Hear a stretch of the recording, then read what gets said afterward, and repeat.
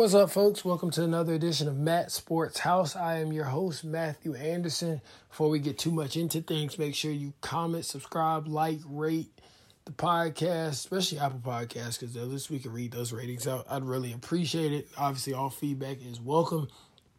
But yeah, without further ado, let's go ahead and get right into it. Born champion.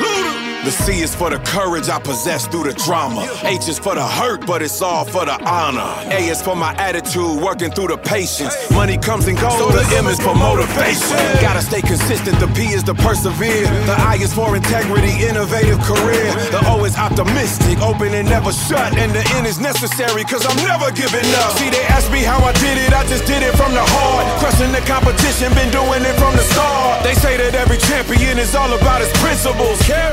All right, y'all. So pretty much every episode, I start off by saying we got a lot to talk about. As a matter of fact, a lot of times that is the title. And part of the method to the madness is interesting titles because we're obviously always trying to get more people to listen.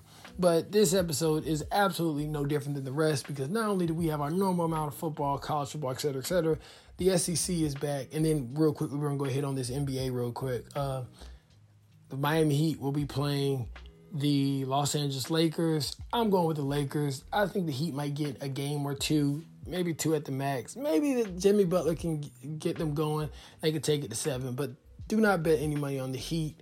The Lakers will win this series. The Lakers and all their big name talents, and they will keep this thing moving. Also to stay in LA, the Los Angeles Clippers did fire the Doc Rivers as their head coach, so they will be on the prowl. They're looking to go find their next guy. They're trying to win. They did not find it acceptable to be up 2-0 and lose to those Nuggets with Paul George and Kawhi Leonard, so they made whatever they thought was the best move. So we obviously disappointed in that, but we do look forward to seeing who their new head coach will be. But anyway, we're going to go ahead and start to what matters, SEC football. We're going to start locally here at the University of South Carolina, who in fact lost in the most South Carolina fashion possible in the home opener against the Tennessee Volunteers with the final score of 31-27. To start the game, Colin Hill led Carolina down on the opening drive into the end zone. I think a lot of people are like, okay, this is the new Bobo Wilson offense. This is how it's going to work. And actually, it was a while before they scored again.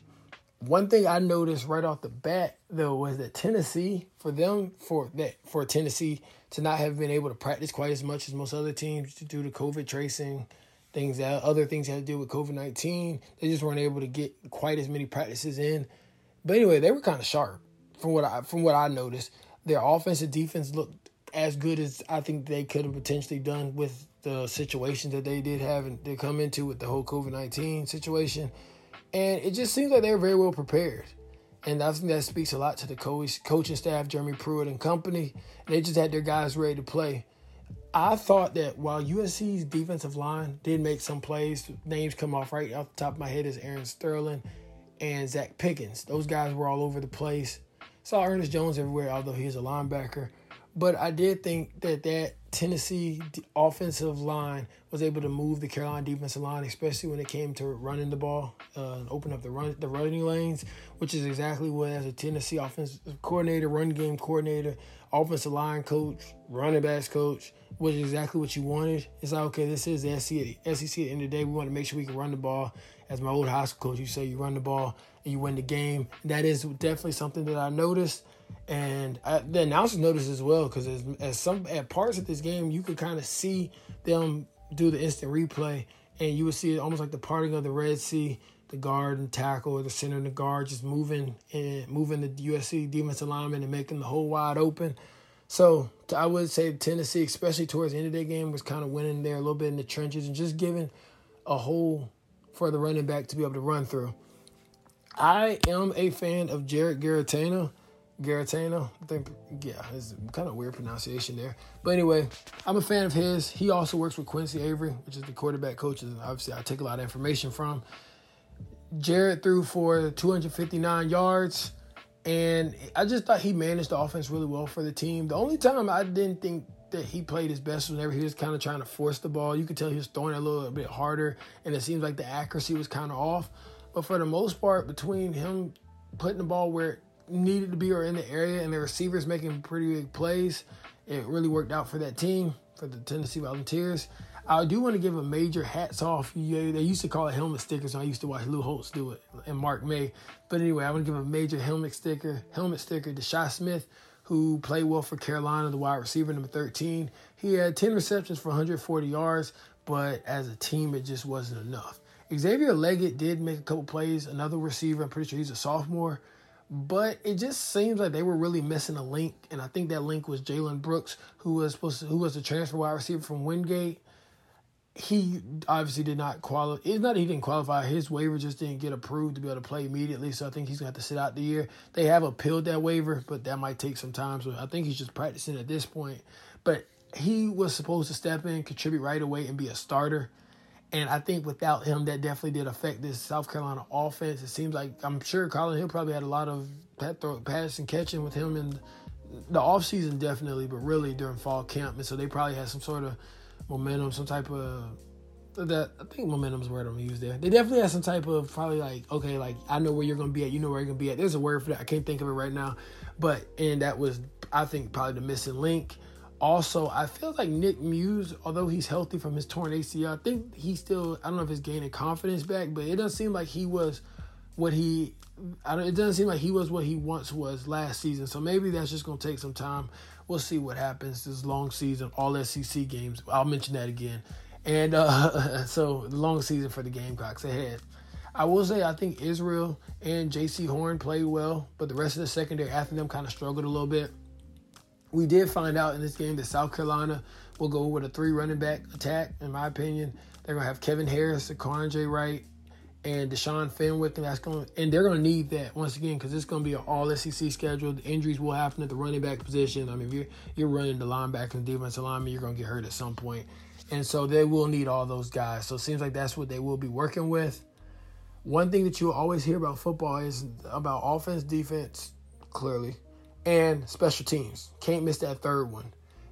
As a matter of fact, Frank Beamer was known for this with Beamer Ball at Virginia Tech. It's like, we're going to dominate that special teams, and that's how they were able to win a lot of games back when they dominated. It's like a lot of times special teams at the period where people kind of take the thing off.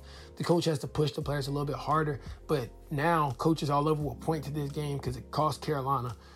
Basically what happened was, in case you didn't watch the game, if you did, just hear me out. So Tennessee punched the ball towards the end of the game. I think there was like around a minute and 50 or minute 30 seconds left. Colin Hill was going to get to start his USC legacy right here if he was able to march Carolina down the field into the end zone after the punt with no timeout. So it was really going to be his time to shine. All the off-season work that y'all did was going to measure up to right now. But instead, what ends up happening on the Tennessee punt, the ball's in the air. I don't know if Jeremy Robinson called Peter, which is usually a kind of getaway call for the rest of the punt return team to kind of just move away from the ball or move away, just kind of get away from anything because the ball's coming down, and if those guys are out there blocking, they're not going to be able to see it. I don't know if he called it or not, but the ball bounced off of Cam Smith's leg, who was blocking, who was the Carolina punt return. It sounds really weird. This would be better on YouTube. But anyway, Cam Smith was blocking for Jeremy, but the ball hits him in the leg. Tennessee defender jumps on it. Next thing you know, it's Tennessee's ball, and they pretty much run out the clock. Special teams are super important. Don't ever doubt it. Because if that call is made, and even if the call was made, and if Jeremy can get Cam away from the ball, then you end up in a situation where Carolina has a chance to go win. But because that did not happen successfully, Carolina did, in fact, lose this game. But it's not all on Cam. It's not all on Cam Smith. Like, that could have happened to anybody else. And it should not have been that close. Because if it's not that close, then that one play can't make that big of a difference. But it happens to the best of them. So definitely something for Cam to learn his early career. Jamie as well. And I'm sure Muschamp will be working on special teams. And it probably will be more than a period this week. So that's what happens at the end of this game. That's the Carolina loss. From the feel I got from a lot of Carolina fans, it's like it's always something. It's always going to be something. It's not like if we lose. It's how. What is it? It's not if, it's when. Well, I guess in this case, it's not if, it's how. How are we going to find a way to lose a game? And this just happened to be the case right here. But I would say the reason this is even more sad for Carolina fans is because they had all offseason prepared for this game. And it wasn't like we're dealing with a new quarterback here. It's like you knew the quarterback, you knew the coach, you knew the scheme, and we still end up losing the game. And it's the home opener. But Yeah, it happens sometimes. You can't win them all. I think Cam Newton said a good loser once said that. But but they will look to build momentum in this next game where they will go on the road. And like I said before, this is a all SEC schedule this year, so tough road ahead for the Gamecocks. The Fire Muschamp crew is already cranking up, and it's been one game, so we will see what happens with that. But anyway, we're going to keep moving forward in the SEC, where the number 3 Florida Gators got a win against Ole Miss. The Ole Miss Fighting Rebels with the final score of 51-35. Kyle Trask, the quarterback for Florida, went 30 for 42 for 416 yards. And this was in Lane Kiffin's debut at Ole Miss. So Florida gets the win there, and they'll prepare for the Gamecocks next week. Auburn, the number 7 Auburn Tigers beat the Kentucky Wildcats with the final score of 29-13. Bo Nix, the quarterback for Auburn, went 16 for 27 for 233 yards and 3 touchdowns. Gus Malzahn, the head coach for Auburn, was wearing the old Pat Dye hat and tie on the sideline. It was kind of like a tribute to him. Pat Dye, in case you didn't know, was a legendary coach at Auburn, played and coached there, and the field is named after him, Pat Dye Field. Now, it does get kind of weird with these names because a lot of these schools have like 6 different names for the field. You got Jordan Hare and Pat Dye. You know, Clemson got Memorial Stadium and Death Valley, and there might be another one too. So that's just how it goes. There's something I'm supposed to tell you all about Auburn, but I cannot seem to think about it, so we're going to keep moving right ahead. They will play Georgia in the Deep South's oldest rivalry on ESPN, 7 o'clock Eastern. Me and ESPN really need to work, and this will be this Saturday. Me and ESPN really need to work out this deal because I'm constantly promoting their stuff, and they're not paying the kid for it. But we're going to keep moving and talk about the number 4 Georgia Bulldogs, who won with the final score of 37-10 against the Arkansas Razorbacks. Arkansas did, in fact, let go of Chad Morris. That's what I meant to tell y'all. They let go of Chad Morris at the last season, and Chad Morris is with Auburn now. So Auburn, he basically learned his offense from Gus Malzahn. I think that was back when he was still a high school coach. If not, he was like at Toledo or something. But anyway, so he is with Auburn now. But anyway, Felipe Franks, the old Florida quarterback, is the coach at Arkansas. No, oh my gosh, he's the quarterback at Arkansas. And another thing that's kind of cool about this game was Dalvin Cook, who is the running back for the Minnesota Vikings' younger brother, actually plays for Georgia. His name is James Cook. So there you have it. But anyway, in this Georgia game, which in fact Georgia did win with the final score of 37-10, once again, the starter, Dwayne Mathis, a few years ago, he had an emergency surgery to remove a cyst that was on his brain. Thank God he recovered, but he was the starter in this game. But after a sluggish start, going 8 for 17 passing for 55 yards, Kirby Smart decided to pull him. He put in a former walk-on to play Stetson Bennett.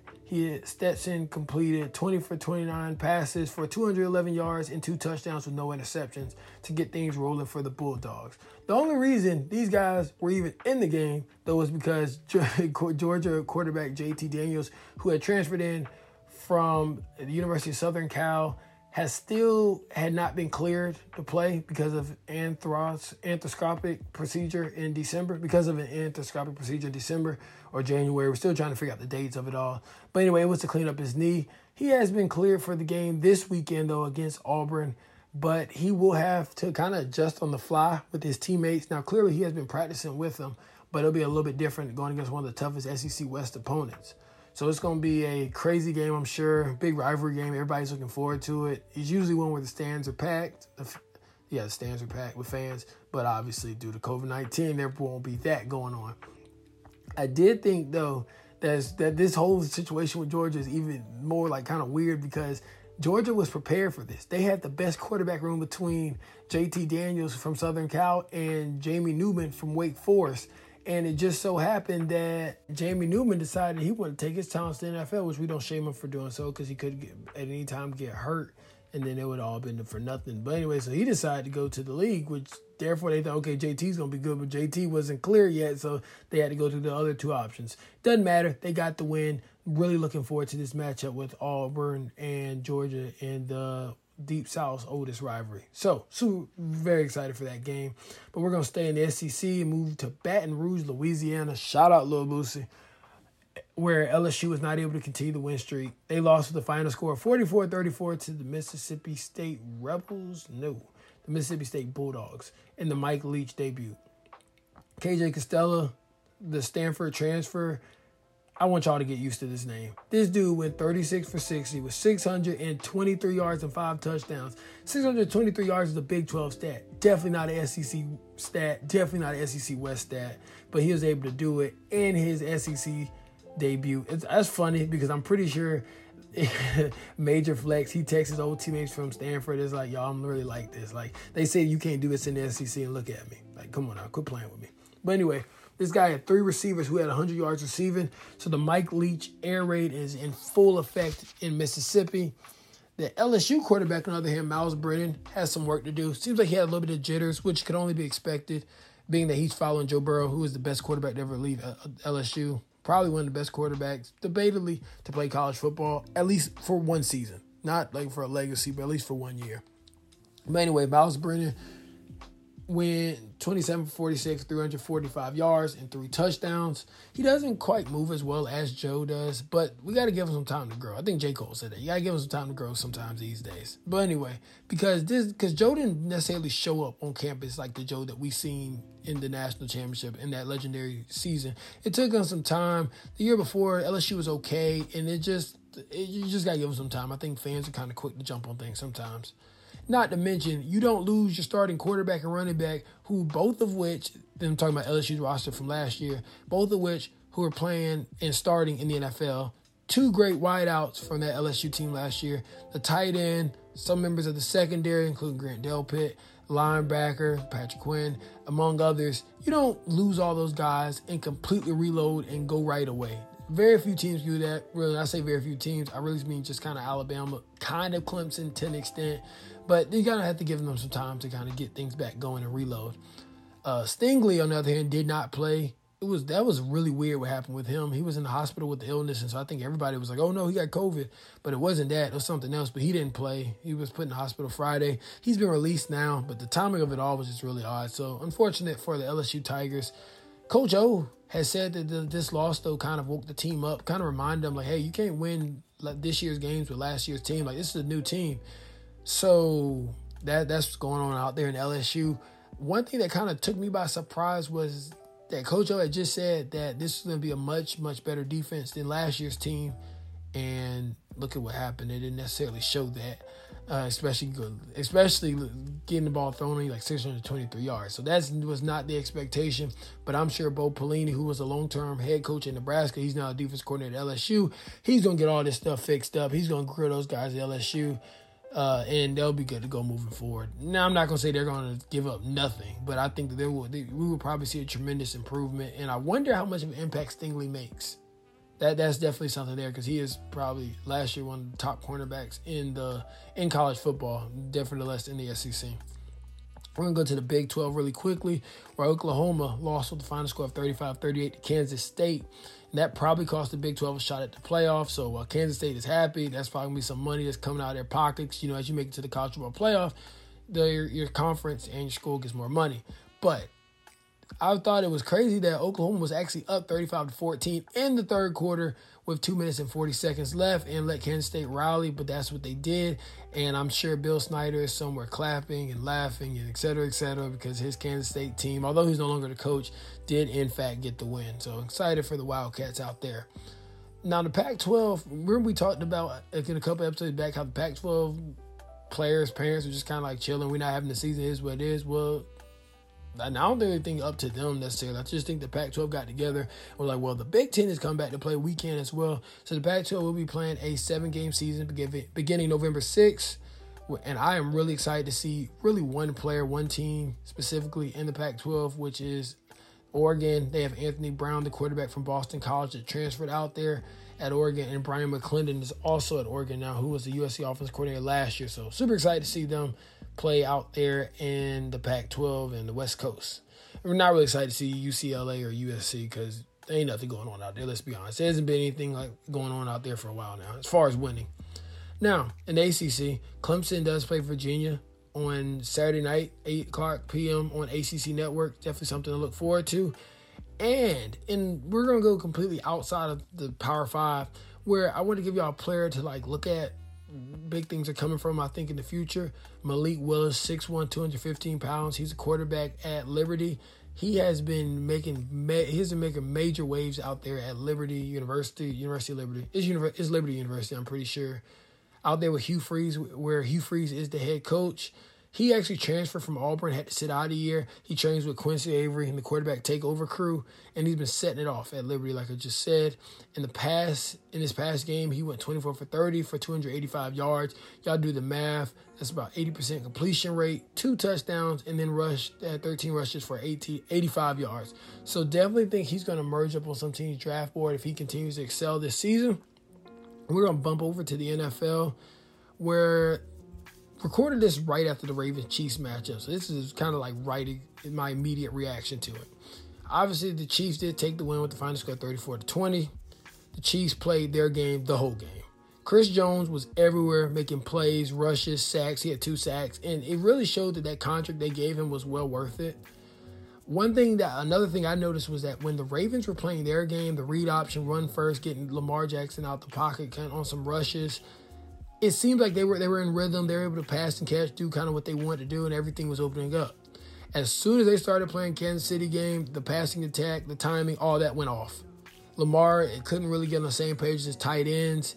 He really couldn't hit Marquise. He struggled kind of the whole night hitting Marquise Brown down the sidelines, even when Marquise had beaten his guy. And towards the end of the third quarter, they were able to kind of get everything back in line, kind of get back to the basics, as Drake would say. But the Ravens defense just couldn't get a stop when they needed, and so that was unfortunate for the Ravens team. I did think Patrick Mahomes balled out once again. He put the ball exactly where it needed to be most of the time for his receivers to make plays, and even if they didn't make the catch, it wasn't because the ball wasn't there. He went 31 for 42 for 385 yards and 4 touchdowns. And normally for quarterbacks, it's like, oh my God, that's so great. But for Patrick, that's just another day at the office. Clyde Edwards-Helaire continues to show why he will be a dominant running back in this league. He has 64 yards on the ground, but his fit in this offense is perfect. Exactly what they needed to even make them more dangerous than they already were. He is low enough to the ground to be extremely hard to tackle. He's just a lot of power. A lot of times you saw almost the whole Ravens defense jumping on him, and he's still running, still picking his knees up. And he's just super elusive. And so for all that, this offense is a headache for defensive coordinators. Would hate to be the one to have to try to stop it. Lamar Jackson did not have his best day in the air, going 15. I just used like 3 things. He threw 15 for 28 for 97 yards. Meanwhile, on the ground, he had 9 carries for 83 yards. So if you ever throw the ball for as much as you run it, unless it's like a 200 yards rushing day, this is just not going to be a good day for you, which usually doesn't end up in a win. Something I did think was interesting, though, was that Tyreek Hill had said earlier, I think it was like Saturday or Sunday, that he think Lamar might be a little bit faster than him at this point. So that South Florida speed is real if Tyreek Hill is admitting that. But I think also in part this comes because with Tyreek Hill playing the skill position, the quarterback skill position too, but with Tyreek Hill playing like receiver, he lifts a little bit more weights and things like that. There's a little bit more bulk to him, especially in his game as compared to Lamar and the quarterbacks. They have a different style of weightlifting and things like that. They use bands depending on, Cam Newton, think you're throwing that bench press up, but a lot of other quarterbacks you're seeing are moving more to like bands and different things like that. See the TB12 method. Now, after this game, I think it's been kind of decided that Kansas City is the best team in football, and if not, you're going to the Seattle Seahawks. We've still seen the Ravens have some things to work on, and that's okay because it is early in the year. We're going to go ahead and move to we're going to stay in the AFC, where my Houston Texans did in fact lose again on Sunday. We're now 0-3. For a quick fun fact, all 3 of the Watt brothers were playing in that Houston Pittsburgh matchup. And J.J. Watt obviously playing for Houston while the other 2 brothers were playing for the Steelers. Now back to my Texans. We were up 21-17 at the half, and I was excited, but we just couldn't keep the momentum going. Deshaun Watson is not used to losing. He didn't lose in high school, didn't lose in college. And so I know this is kind of messing with him, but I'm hoping he'll rally up the truth because we have Minnesota coming to town next Sunday, and we really need a win. Now, as far as our roster makeup, we were looking at getting Antonio Brown, which I'm not exactly the biggest fan from off the field, but on the field, he makes plays happen as long as he's not quitting on us or not showing up to a game or leaving the game early. Just don't need none of that nonsense. But look, we need a replacement for DeAndre Hopkins, so if he can do that, go ahead and bring him in. We're also looking at Earl Thomas. Seems like we're going to bring him in a workout. He just had to pass his COVID testing thing. So we bring him in. That's a win-win for us. He gets to play in Texas. He's not in Dallas, but Houston's a nice city, as we all know.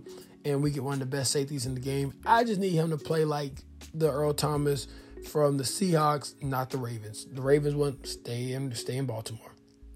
Can't be fighting your teammates. And well, obviously training camp is over, but you can't be fighting your teammates in practice. We do not need that in Houston. But we're going to stay in Texas, where we're talking about the Dallas Cowboys, who did come up short in their game against the Seahawks.